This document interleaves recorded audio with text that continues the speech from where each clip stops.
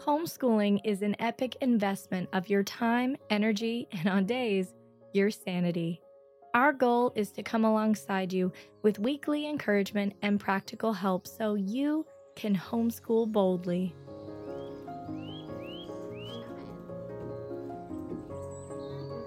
Hello, my bold friends, and welcome to the Homeschool Boldly podcast brought to you by Homeschooling Today magazine, the magazine that leaves you feeling good, not guilty.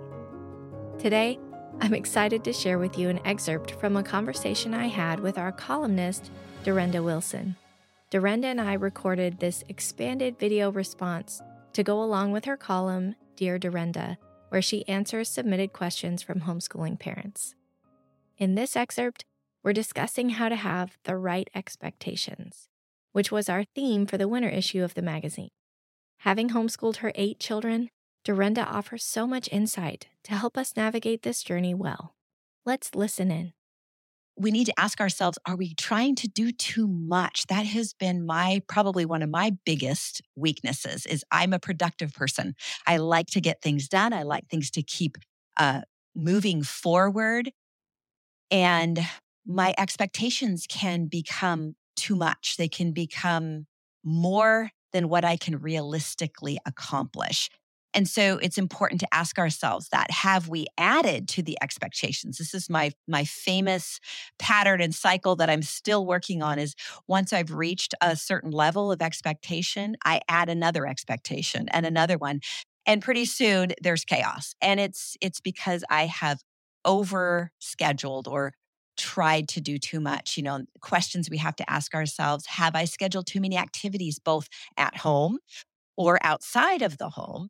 And maybe am I trying to teach too many kids at once? Do I need to simplify?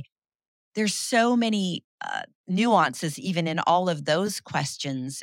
Really, we have to ask the Lord for wisdom. Like, how do I know what is realistic on a daily basis in my daily rhythms in this particular season of life? And, eventually you'll move into another season and maybe your expectations can go up a little bit because your kids are getting older and more independent. But when they're young, they're much more dependent. And that is the nature. This is the nature of things. This is the nature of parenting, motherhood, and the way God intended it. So I think it's important to know that God knows exactly what season we're in, and He's not looking at us with disdain because we're not accomplishing X, Y, and Z. Sometimes our greatest accomplishment is just being present, everybody fed, rested, and you're engaging them, you're present with them, and you're reading together. And maybe that is enough for this season, and that's okay. And so just knowing that could be a possibility and to know how to dial things back. And another thing that gets really tempting, again, is to schedule lots of activities, especially if we're fearful that we're not doing enough as a homeschooling parent. There can be lots of different reasons, but I think that's one of the biggies is we're worried we're not doing enough. And so we just schedule our kids out to the hilt and we end up actually undermining what we're trying to do. And what we're trying to do is raise children with a healthy perspective on how to live life. We're, as believers, we're raising disciples of Christ. And so that's our number one goal. But we also, we want to teach our kids balance. There's a balance of work. There's a balance of play. We need to rest. We need to eat. We need to eat well. Those are all things we are teaching our kids in that process. That is part of their education. So it's important for them to go into life knowing when to say no to things, that it's okay to say no to things. The other question about trying to teach too many kids at once, sometimes the multiple levels can be really challenging, and we might need to figure out different ways that we can keep one kid entertained while we're focused on another, or having the older kids help with the younger kids. So those are all things we need to ask ourselves and pray about. And then, of course, simplifying. That is something I have had to do. I can't even tell you how many times. It's countless times. So can you speak to simplicity, Ashley? I know that we're on the same page this way, but maybe, I don't know, do you have an example of a recent experience or a past experience where you've been able to do that?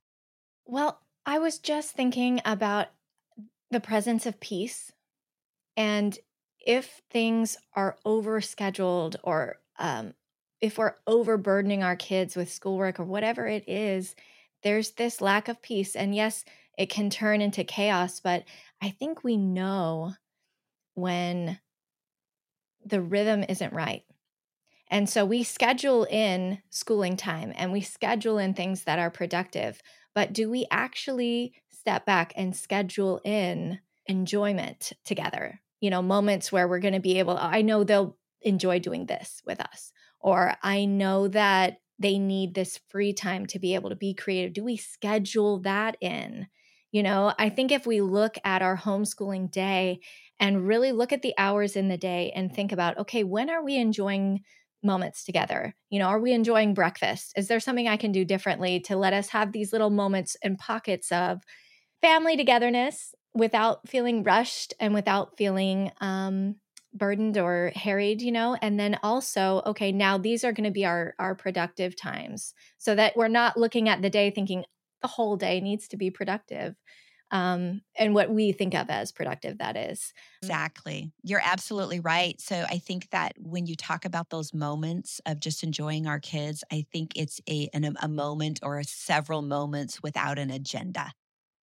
There is no agenda except to just be together. So if we can have pockets of time throughout the day, whether that's at a meal time or like you said, that free time, we scheduled in free time, independent time for our kids every afternoon. That was part of their education. And I think this is where we have to change our thinking about what education is. It is so much bigger than just the books.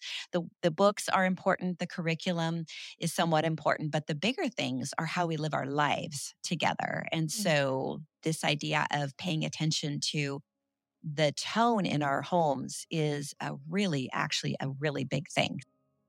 Thank you so much, Dorinda.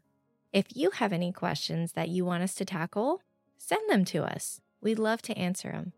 You can send them to Dear Dorinda at homeschoolingtoday.com.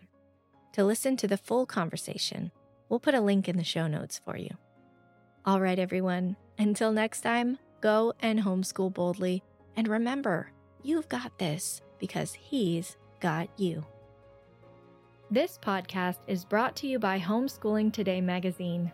Homeschooling Today is a quarterly magazine created by real people with a passion for honesty and encouragement. You won't find articles telling you everything you're not doing. Instead, you'll find homeschooling parents who have walked where you are or are currently on the path and want to help you succeed.